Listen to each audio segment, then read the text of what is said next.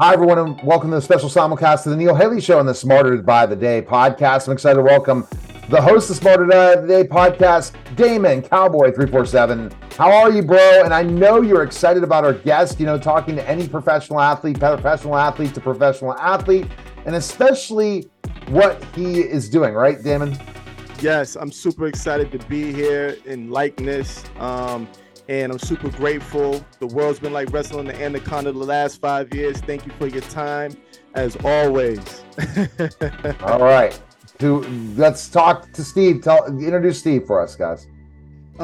So today we are introducing a legend, an 11-year pro in the NFL, an author, a leader, my brother, Steve Wright. Yes, Lord.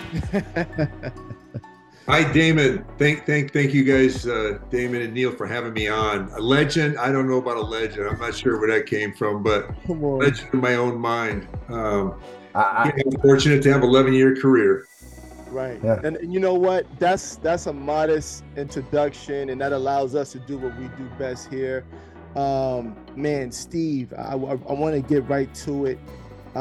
Someone who has tied their sweat equity in one genre of work, and just being a process and transcending into other purpose-driven avenues. What was the most prevalent message that put you in position to say, hey, this is what I'm going to do next, before we identify your other accolades? It's a great question with a very simple answer. I do what feels best. I stay in the extreme present. I let go of crummy things that have happened behind me, and I don't plan out writing a book in front of me. If I would have seen the checklist of things that go into writing a book and putting it on the shelf, there's no way I would have done it. There's no way I would have taken my company Cloudburst, and attempted to cool the 1996 Summer Olympics. It was insurmountable. Just like trying out for the Cowboys with 120 other free agents. It's just, it's mind-boggling. So if I take care of the business right now, today, I gotta run. I gotta do my sprints. I gotta get ready. I show up for camp. I don't think too far ahead of the scrimmage or the preseason game coming up, because I've got 5 days in front of that. So I stay very present, and I do the best I can at that moment, which then leads me to the next step and the next step and the next step. And then I'm on the team, and then I've landed at the Olympics, and then I got a book on the shelf. Yes. So it's staying present is staying present. And if you think you've got something and it hits your gut, keep this out of it. Keep your head out of it. Don't try to think through it and think yourself out of it. Kick ass right now, and then that'll lead to better things. Thank you so much for that, Steve. There's this thing where I should have said, author, owner of Cloudburst. This is why we're here, because you have a book that's out right now, and I'm super honored to hear that modest lesson right here, right now, which is, as a cognitive therapist, I think is necessary for leaders such as yourself, beacons of light such as yourself, to share that is part of the process, so people can know that they're not by themselves. But when it comes to your body of work, when it comes to your book, Aggressively Human, right? What is it about this project, right, that this self-gratification project that made you want to put this out to the world and share this education to your demographic? Yeah, it's an interesting question. I'm so sorry, but I'm going to take it back to the simple thing again. All right. Yeah, it's the honest truth. I wasn't planning on writing, which is now the number one new release on Amazon. I wasn't even thinking about getting it published or even finding an agent. I just during the pandemic, March in 2008, I just sat down and just started writing about third grade. and then seventh grade, and then making the football team, and then getting into a fight at school, and then getting a scholarship to go to college, and kind of one thing led to another, and just kept moving it along. And my wife got involved, and we worked together on this. I really started to find a theme. There was really no theme to the book when we started. It was just get things out. There was no name to the book. We actually had a couple of names, and it was, the Steve Wright story. And who wants to hear that? Had to come up with something a little more intriguing, and not trying to come up with it, but it developed itself. So just started working on the book, and then a theme started to develop when she really spotted there was my animal spirit. She'd always say was a golden retriever, just happy and fun to be around people and just joyous and everything. But then she saw the Rottweiler, that I needed to be at times. Since then, I've become a Buddhist and mellowed out and gotten a little more centered. But back in the day, and it's leading into today's society, back in the day, as you know, you're a cool, calm customer, but you get on the basketball court, you got to bring out the devil in you, and you got to bring it and bring it all. So it's that pendulum of bringing the aggression, bringing the humanity. We'd come out of the locker room, and after 3 hours of going head to head with Reggie White or something like that, or Lawrence Taylor, and then I'm out in the parking lot, and I gotta be, someone's wanting to hold their baby while they take pictures, and I'm just like, trying to keep from biting the kid's head off because I'm still kind of amped up. So it's just we all have it in us, and I call it the yin and the yang. You've got to have that beast in you, and you've got to have that love in you, and it's when to use it and how to use it and balance it and bring them together, and be a peaceful warrior. One of my themes to it is be kind enough to be strong enough to be kind. Be strong enough to be kind. Now, Damon, I wanted to talk about his book was released just this week. Wow. And this is when it happened. Now people are reading it, Steve, right? Are you getting some good feedback from people that have read the book? Yeah, it's really fun I'm looking at the reviews every day, and they're starting to build up. Amazon, I understandably, who's Steve Wright and his author, and we'll get a few of his books in the warehouse, but they ran out of them fast. So sales are going on, and we'll see over the next couple of weeks. Now that they've reloaded, everybody's starting to get their books. We actually ordered a book when it first went on sale, or even before it went on sale at Amazon. And here we got it just the other day, I think yesterday, and we waited for a month and a half for it. So it's I think the numbers will start really going up now. Freaking awesome, and congratulations on Thank that. you. Yes. This is huge, and you're a just from, again, I'm honored to be here. You're a lover of adventure, right? I love that part. And Cowboy 347, Cowboys are adventurers now. This thing, and even joining Survivor for 31 days, right? What is this this knack, or this thing, this habit, this trait of you exploring, and how does this project feed that, and how does it promote what's to come? Right. Yeah. I've been under the school of thought for many years of, I don't want to die with coulda, woulda, shouldas. If a door opens up, I don't care if it's even a bit interesting, something I've never done before, I'm going to keep this out of it and go with my gut instincts that's been evolutionized in us for a million years. This is right. The gut instinct is, you can say it how I used to say when I was a Christian, that God was poking me, Right. Maybe I shouldn't go on Survivor. Where is it? What's the temperature like? Oh, I'll miss my friends. I'll, keep all that out. If it feels good, go hard and bring everything you have and be the best you can be. Oh, that's what you're promoting. Intuition, Steve. You gotta have the intuition. Yeah, you when do. you It's been developed in all of us, and yeah, it's huge. My offensive Mike Ditka, my old coach with the Cowboys, told me, he said, "Man, everybody here has got the physical tools on the other side. This will decide above. You're gonna get your ass kicked. You're gonna get beat. Deal with it, figure it out. But the rest of my life, I'm going with my gut instincts, and it's just when I'm positive and open. I think I bring a positivity that people feel. I think we've all got energies, and if I feel good energy from you, Neil, and you got something for me, I'm all in. Yeah. that and Yeah, that's how we hit it off. And Mike Ditka, huge fan, so we'll have to add the a conversation about Mike Ditka, especially hail to Pitt. As I always say, Pitt's football team not very good this year.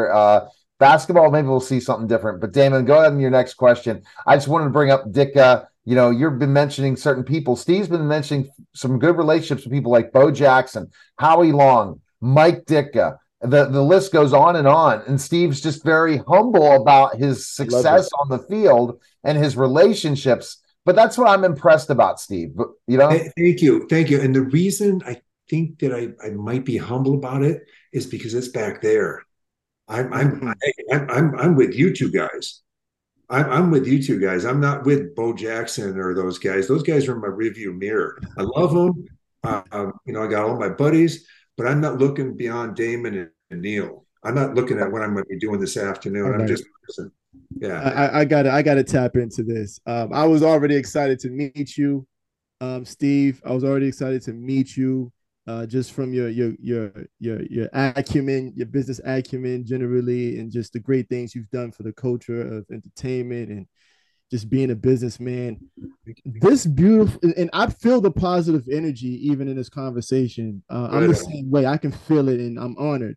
And I have to ask you just to pick your brain and to get a sense of like how you activated this sense of awareness to leave this out of it. I'm now, right, you said now I'm going with my gut feeling, and I feel that when we get to a certain, because we all of us are processes, right? We're constant evolution. But how did you get to this point where you say now, right, Yeah, I'm going with my gut feeling? What is yeah, that about? yeah. I think it's like they say with I don't know, drugs or something else, or trying to pick up a habit. It takes 20 or 30 days to pick up a habit or to get rid of a habit. Get off the Right. sugar or whatever it is you're trying to get rid of. I think it can work the other way too. And I've just since I have gotten this book out, I noticed that my positivity and my love and my compassion and empathy have increased because I'm talking about it a lot. I really kind of enjoy something like my wife would always say when I'm going out here surfing or something. She'd always say, "Bring the good juju." And so Mm. I'd go out there and sure that you guys bitching about, it's my wave. No, it's my wave. And I just get in there and kind of just be buddies with both of them. And it just kind of bring a little harmony.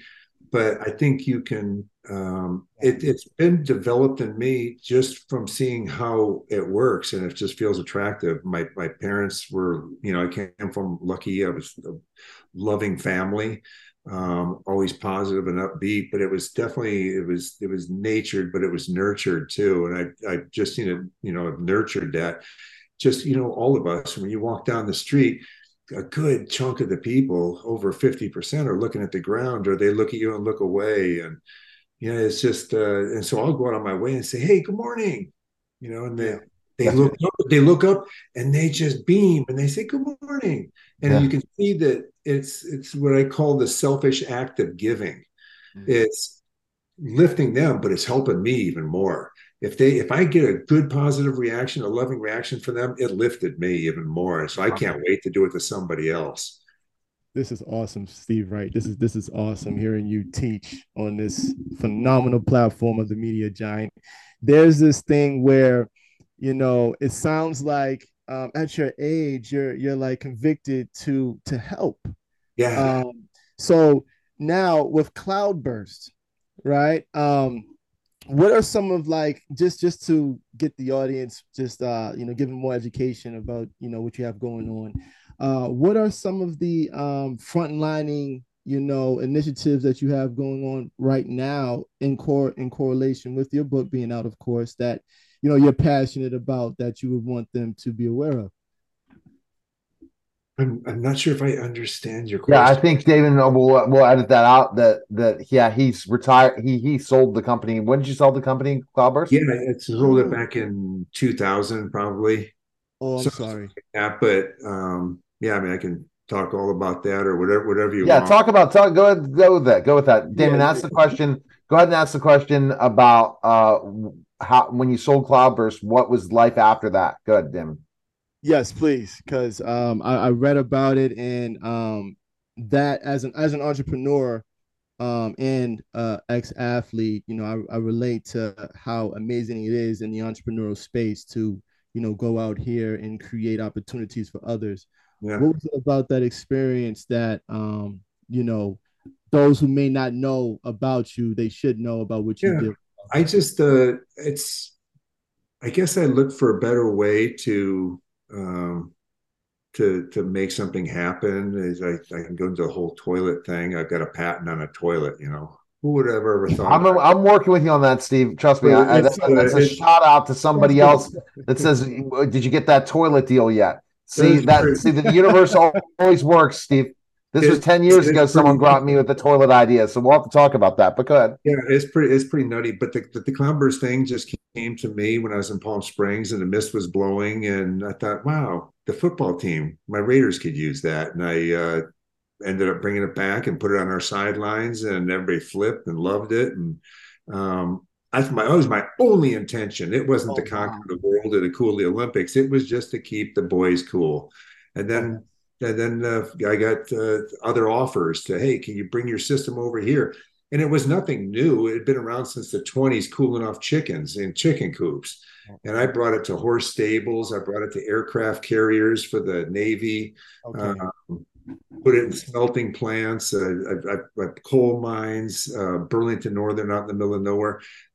It just kind of took on a life of its own. So as an entrepreneur, you say yes to everything. You might not be able to fulfill it, but if someone comes at you, you say yes. And so our motto, my partner and I, our motto was: good news is we got the job. Bad news is we got the job. Now we got to figure it out.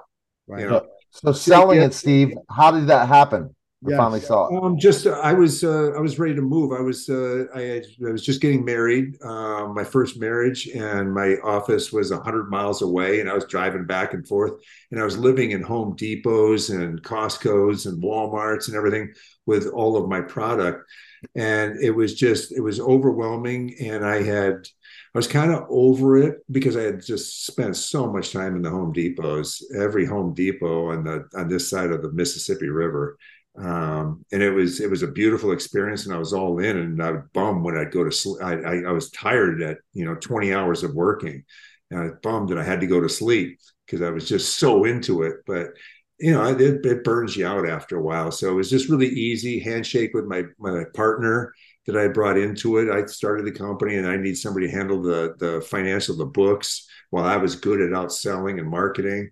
He handled the behind the scenes and sold it to him and moved on. And But life after, because we asked the question about life after, Steve, because we never heard this before. yeah, life after I got married and just focused on living with my wife, and we did a lot of traveling around the world.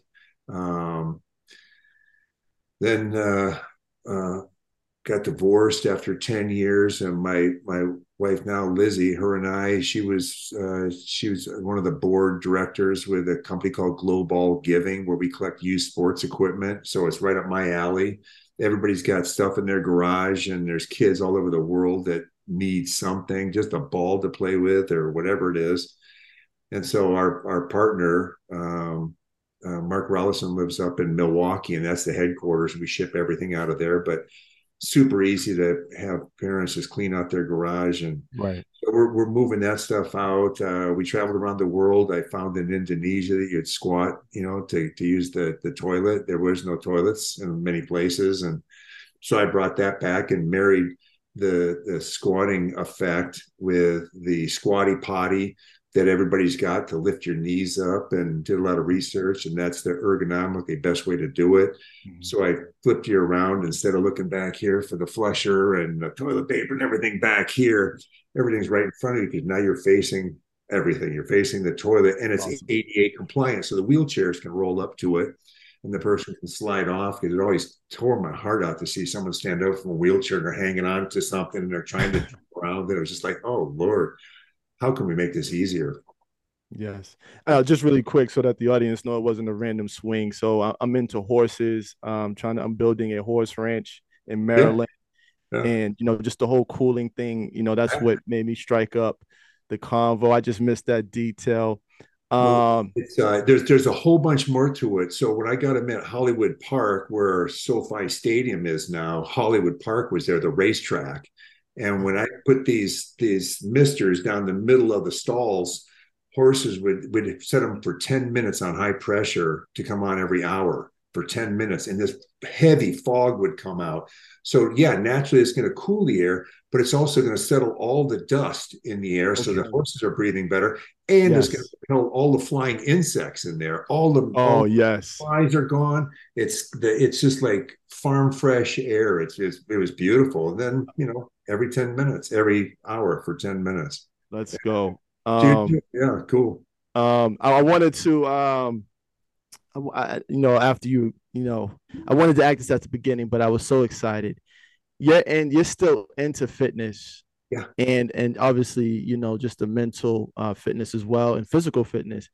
It's kind of like you kind of remind me of you're super simple though, which is a great way to promote the Buddhist background, and allowing stress to roll off of your shoulders. And you kind of remind me of David Goggins a little bit. What is like some of the habits that you implement, right? To just to continue to be full of energy, to continue to be successful in your genres of work? I try to, for sure, protect before 9, maybe 10 o'clock in the morning. Nobody gets my pre 9 o'clock. I get up at 4:30, meditate for about 10, 15, 20 minutes, set my intentions for the day. I know I'm going to have a meeting with this prick today, so I'm going to stay really cool. He's going to piss me off. I'm going to stay cool, and it's going to roll right off my back, and we're going to come to an agreement, and boom. Once I get through the mental part of it, then try to get in some cardio and weightlifting. Don't have to go out and I don't kill it like I used to, but go out and get the body moving. Okay. And then come back and then kind of start getting into the head stuff. I use a program called Elevate that I just love. It's a mind app to teach you and things that we use every day. It's not a game. It's on math or using verbs or right. Something else that really crank up your brain. Right.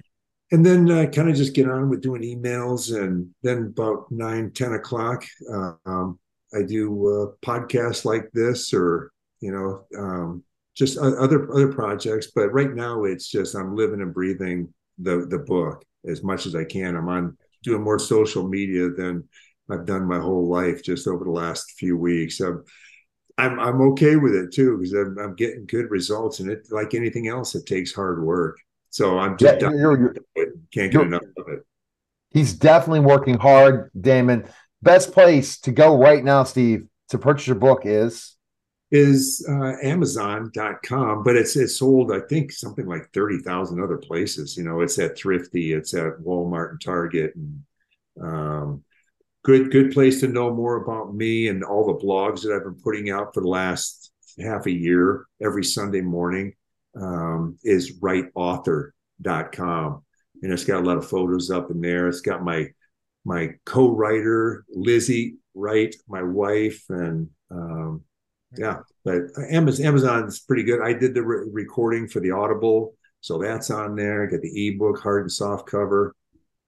Okay. And he just keeps going, Damon. He keeps hustling. I don't know what's next, but yeah, well, I'm telling you, the toilet. I want to talk about this. I definitely, and this is a shout out to somebody else didn't believe that the toilet deal would close. Maybe someday it'll be it's because of Steve Wright. You never know. These things come up somehow. I like it. But at least I got it out of my head. Yeah, it's all coming. All right, appreciate it, Damon. Thanks again. It was a great special simulcast of the Neil Haley Show and Smarter by the Day podcast, guys. Take care. Thank you. I've dramatically reduced the number of places and spaces that I'm in. I think, and a lot of that happened once I became 50. I think in my early days, I thought it was important to be visible because I recognize in many cases, we're both experiencing the oneness. I'm the only one invited. I'm the only woman invited. I'm the only Black person invited. And there's a tremendous amount of pressure that I felt in making sure that I was there because I believe that if I didn't show up, no one else would get that invitation. I'm not sure that was right or wrong, but that was what I did. Hi, and welcome to Women CEO in Reflection, a podcast dedicated to personal growth and mental health discussions with women CEOs across the globe. It's here where inspired women get candid about what drives them to succeed and the personal challenges they've encountered on their path to success. So if you're a woman on a mission, this is the podcast you don't want to miss. So sit back, relax, and let's get candid. Hello, everyone. Welcome to Women CEO in Reflection. I am Bridget Latif Smith, and it is my honor to be your guest host this week. A little bit about me before I introduce our fantastic guest today. In my 20s, I worked in television news. I hosted a popular talk show, and I started my own first company. In my 30s, I transitioned into tech and I landed at Google. And now I'm in the third act of my life where I'm called what they call me a super angel. I didn't even know that existed, but people call me a super angel. It's because I write a lot of checks. I invest in venture capital firms, startups, private equity, and alternative assets. So that is a little bit about my background because we're going to be talking about that whole ecosystem a little bit today with our guest. So just wanted to set the stage. So this week, I have an amazing lineup of guests for this podcast. They range from trailblazing investors, private equity disruptors, and venture capitalists to diverse female founders. So it covers the whole spectrum. Together, we will explore their journey, pivotal moments in their life, and how they focus on self-care along the way. My next guest is the one and the only Melissa Bradley. Welcome, Melissa. Thank you for having me. Yes, I'm so excited. So before the call started, I was sharing how I was introduced to Melissa without her knowing who I was. We're both members of this group, the syndication group called Gangels for investors. And so when I joined Gangels, they then sent me some email about a book that they published called Gangels 100. And Gangels 100 is a collection of accomplished, inspiring, venture-backed LGBTQ entrepreneurs. So I get the book in the mail. And for dramatic purposes, let me just break it down. It is a beautifully well-designed, colorful, almost edible book. When you look at it, it's just delicious to look at. And it's so well produced. And so as soon as it comes in the mail, I open the book and the pages are glossy, full of color, and it's just so inviting. So I literally sit down and I read the book cover to cover because all of the interviews are all of the stories and the people are so interesting. And that's where I came across you, Melissa. That was my introduction to you without you knowing who I was. I love it. I love it. You never know how people come across you. So you gotta love it. Yes. And then as time, as you know, as energy and the world would have it, we end up being I started investing. I started getting more immersed. You've been in this ecosystem for a minute, my love. I just became familiar with investing and all of these things in the last 2 years. So I'm starting to see your name and realize the power of every room you walk into and every space, and that your reputation precedes you. And so then I had the honor of meeting you in person in Martha's Vineyard earlier this year, and it was nothing less than magic. So I am honored to have you as my guest on this podcast today. I'm honored to be here. Thank you. I appreciate the invitation. Yes, yes. So let me do a proper introduction. Melissa's bio is amazing, and she sent me the short version. But when I went to her website, I'm like, wait a minute, there's like 3 pages. So I'm going to read I'm going to read the short version so everybody can just understand the magnitude of what you bring to the table. So Melissa is a general partner at 1863 Ventures. She is a serial entrepreneur, an investor, a professor, and a researcher. Her expertise ranges from impact investing, technology, financial services, social entrepreneurship, venture capital, and social responsibility to media. All of those things. That's her expertise. That's a lot. Melissa has extensive experience in the startup space, facilitating investments for startups and emerging companies and board leadership. And when time permits, it sounds like she loves to golf. So maybe we'll hear a little bit about your golfing adventure as we go. Clearly, I'm not golfing enough based on my score. Well, your score is better than mine because I don't golf at all. So relative. There you go. There you go. I'm winning somewhere. Then there you go.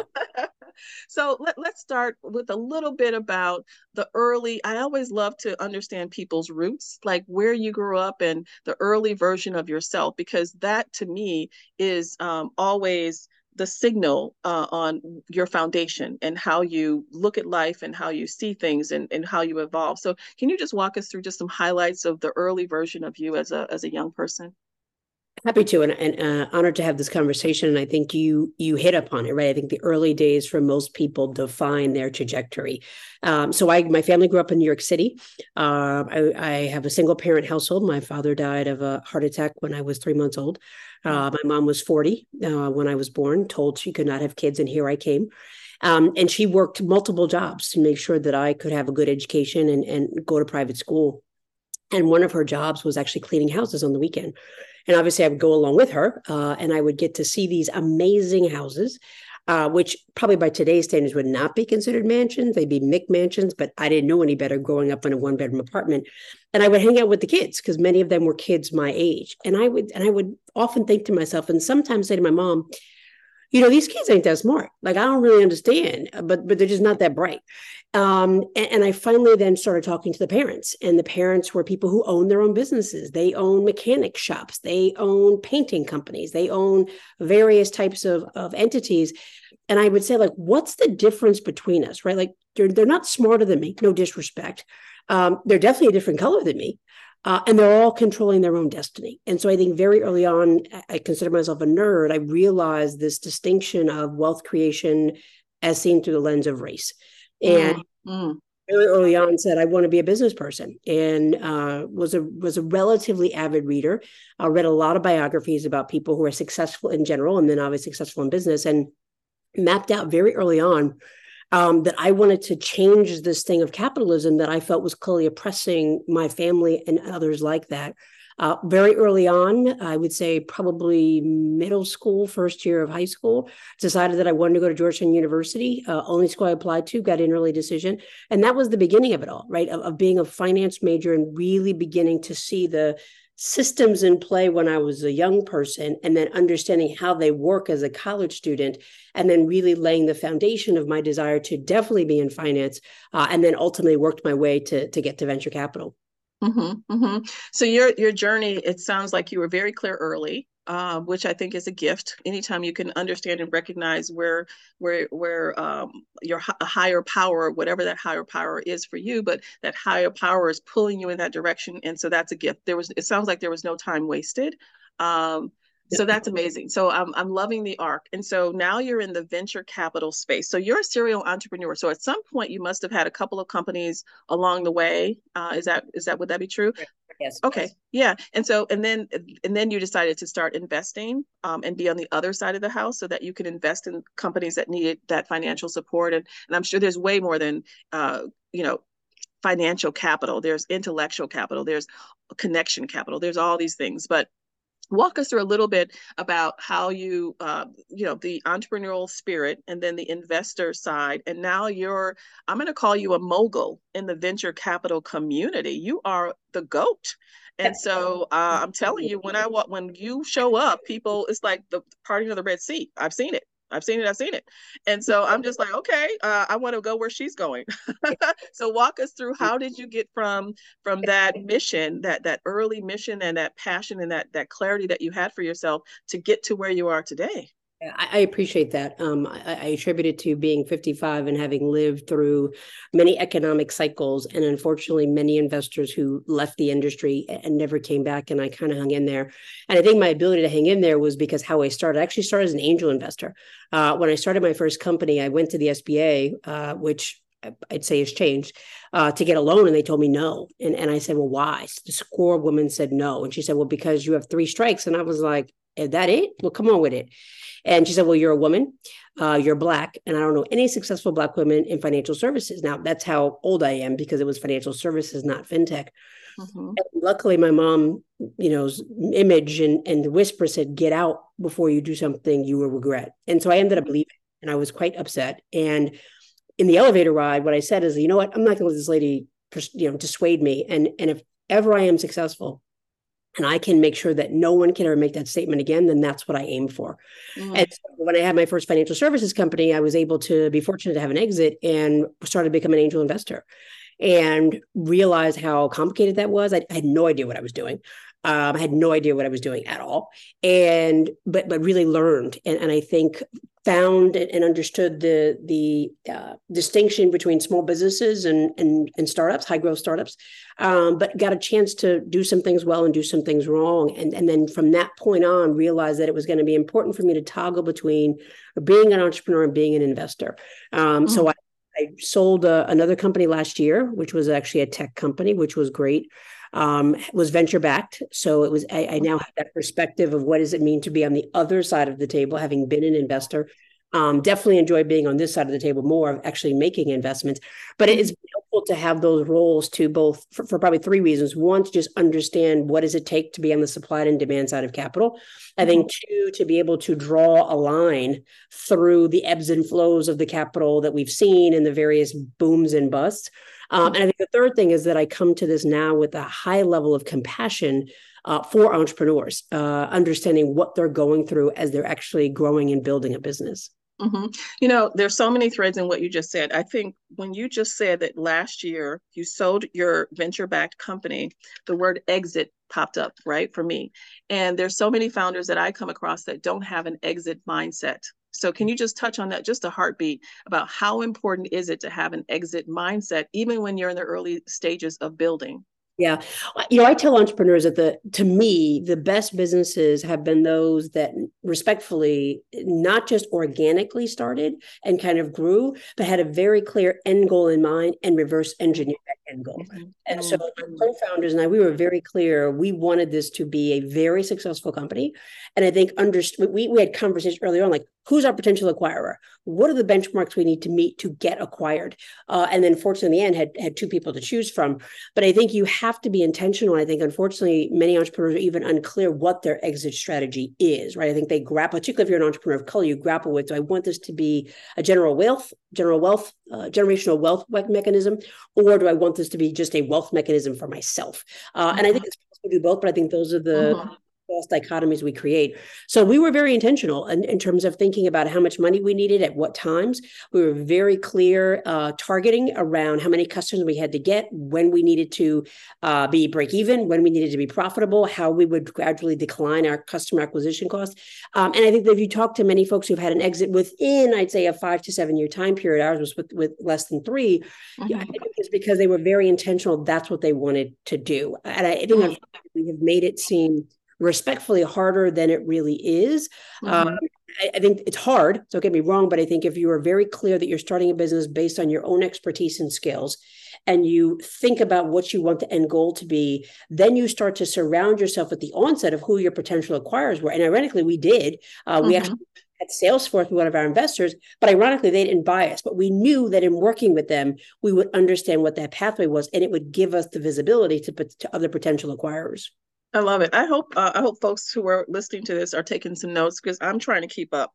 I cannot wait to listen to this again because I'm sure I've missed some of the gems along the way because I'm focused on your energy and what you're describing. And I'm also thinking, how do I apply this to my world? How do I share this knowledge and information with the founders that I touch and impact on a regular day-to-day basis? So, oh my goodness. So let me just take a breath. So the next thought that comes to mind, you are everywhere. Everywhere. I see your name everywhere. You have your impact report, your annual impact report is just full of like you said earlier in the intro, I mentioned that you're a researcher. It definitely comes across in everything that I see that has your name attached to it. So there's so many things going on in this space in the venture capital world.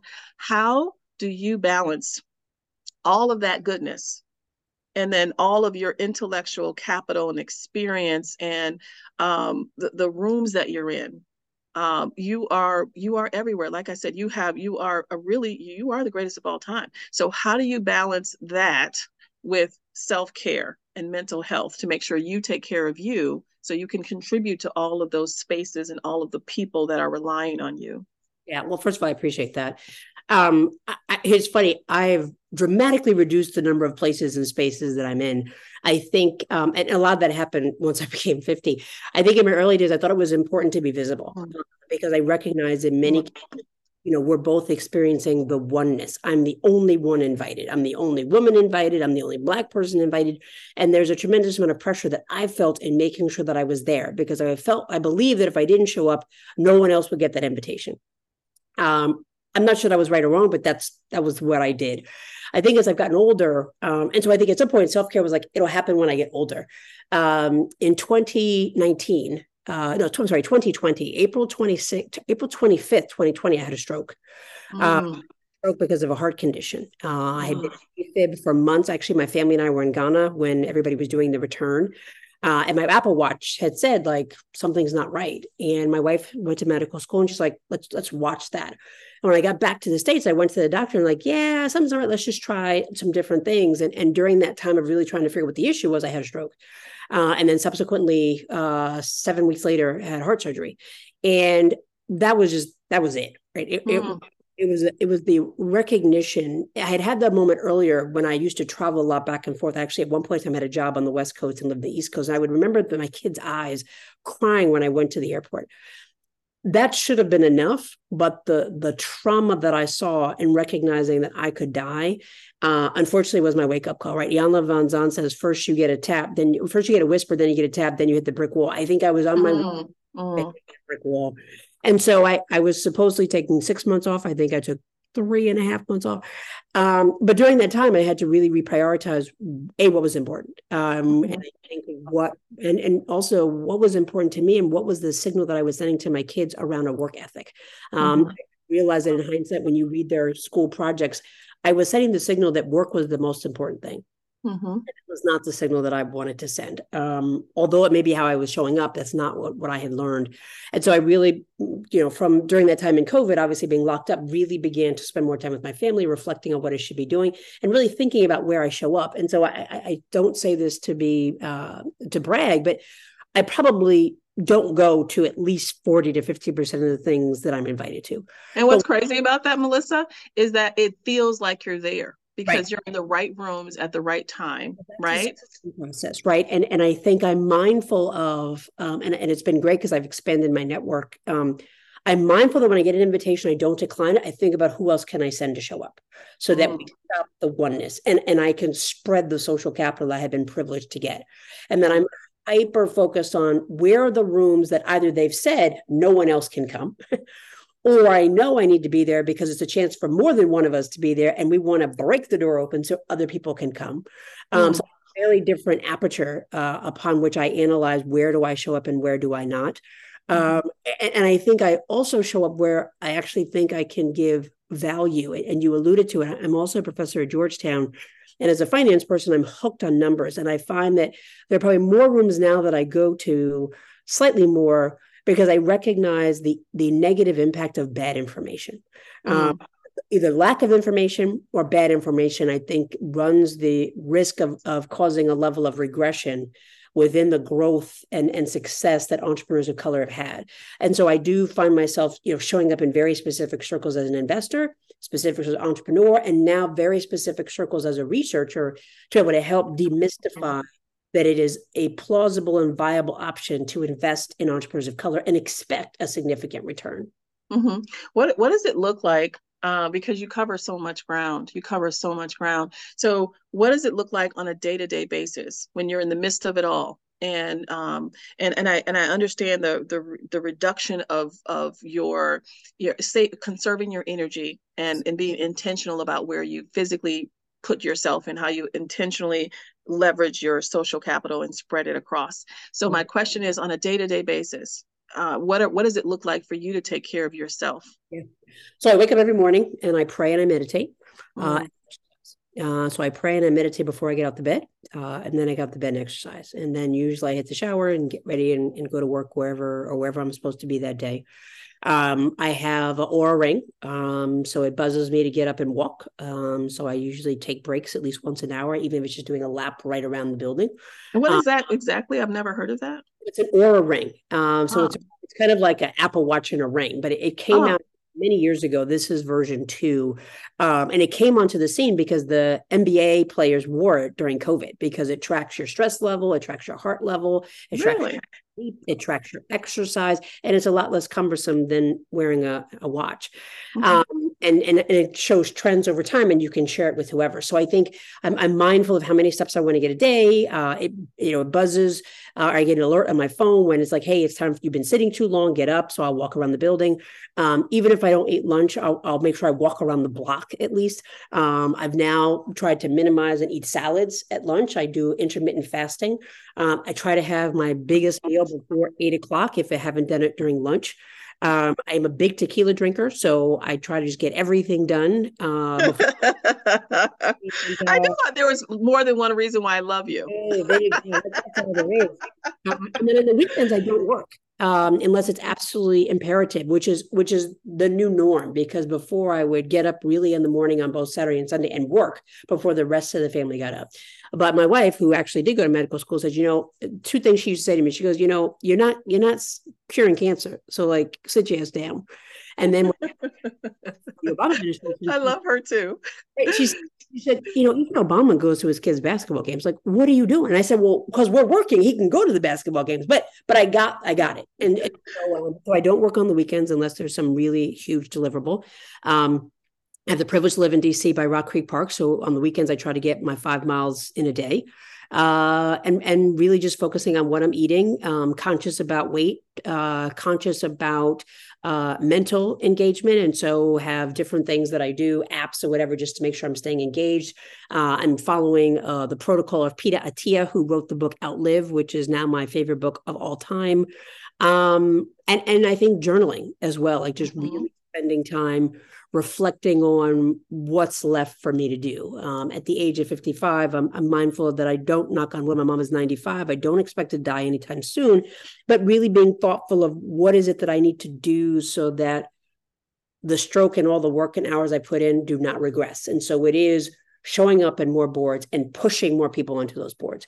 It's being in rooms and saying, no, don't just invite me, invite this person. It's getting opportunities to speak or keynote. It's like, I can't, but I got somebody. Like, I'll be there, but I got somebody else. And I think it's really making sure that there's not just replacement, but there's scale in terms of what options are moving forward. I'm looking at the time, and I know we have to wrap this up so you can probably have your tequila. I have a curious question. Have you invested in a tequila company as an investor? Not yet. We've invested in spirits. I have not invested in tequila. I am a tequila snob, and so respectfully, I haven't found any that I like just yet. There is one that is on its way to coming to market that I'm taking a look at, but right now it's mostly been other spirits. Okay, because I find as an investor, I definitely put my money in things that I am familiar with. Yeah. And so, I drink vodka. So I'm looking to invest in a vodka company. So I'm doing my research on that now. My research is at the liquor store. So I gotta try the product. They need your help too. Small businesses need love too. So we are there. There. Yeah, that's a part of my self-care formula. Well, I'm going to say this has been truly a fantastic podcast opportunity, time, etc. Everything about this has just made my day.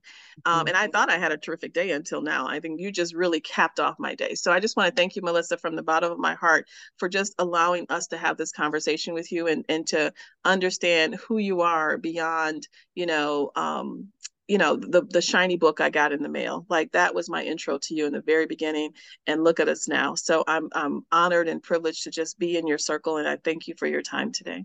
I'm honored to be here with you. Thank you. Appreciate it. Yeah. So everyone, thank you for joining Women CEO in Reflection. Again, I'm your guest host this week, Bridget L. Smith. Please find me on LinkedIn. I'd love to connect with you. Melissa's on LinkedIn as well. So we'd love to just stay in touch. So thank you again for your attention. And I hope you took some good notes, because I know you're going to need to hear this once or twice to get it. So thank you. Thank you for listening to Women CEO in Reflection. To reach out to one of our guests, their contact is in the description of the show. Do you want a total mindset transformation? Apply to Mindset Warrior, The Art of Intentional Thinking, my personal coaching boot camp at IamAMindsetWarrior.com, and schedule your call with me today. Thank you.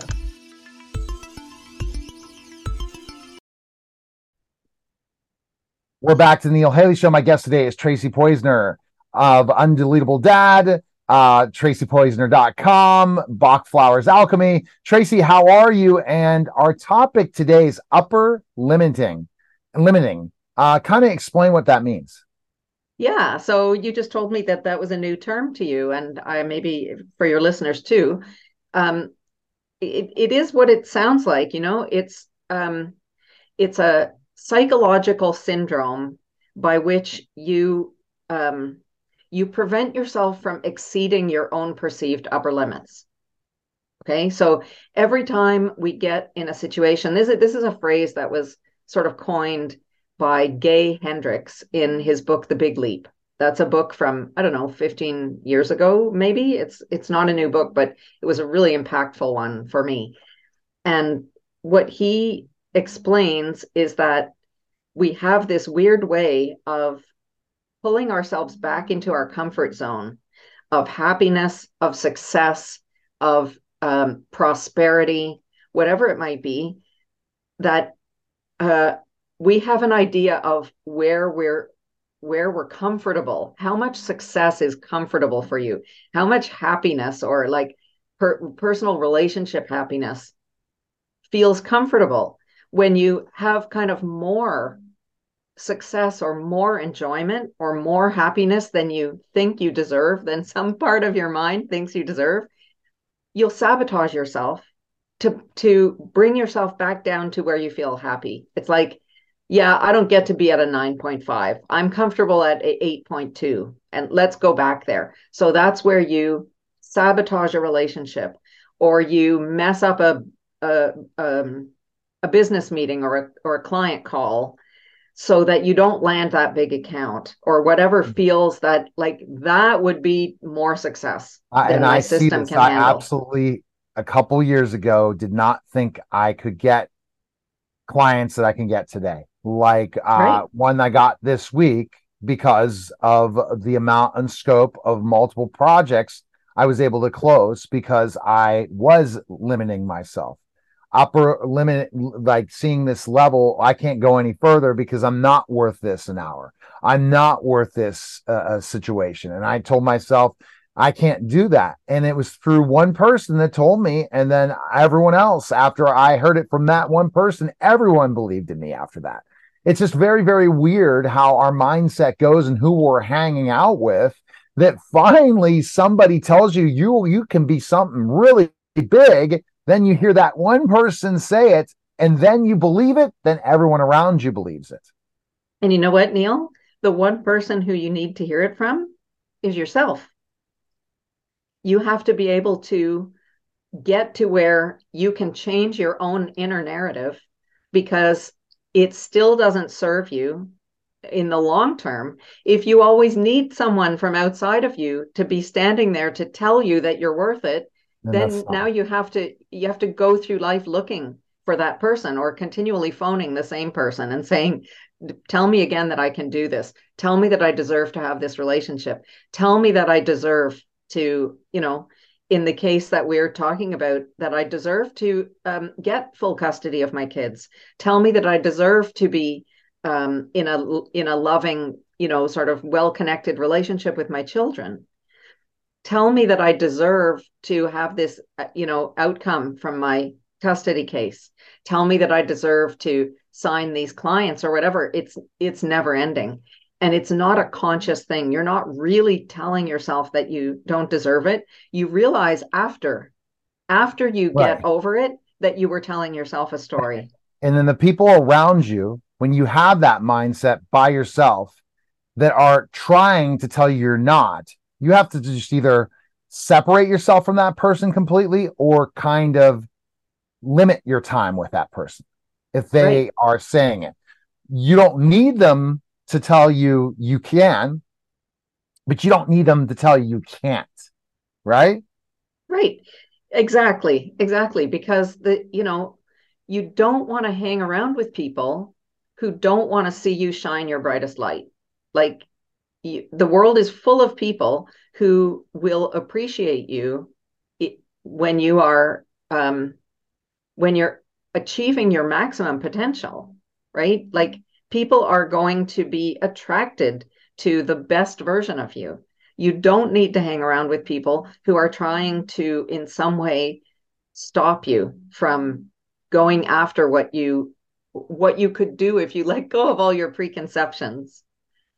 And that's the hard part. And it's probably of people that are you consider important people in your family or different things, and you have to just have those conversations. Like, I don't think this is not right for you to say something like that.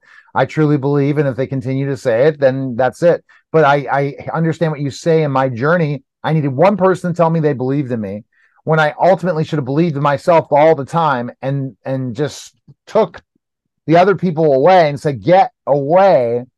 I would be better off. But we all go through that journey, and that's what you do to help people. Is they're in a specific place, but they can go to such a higher level if they start to think they can do it themselves. That's it.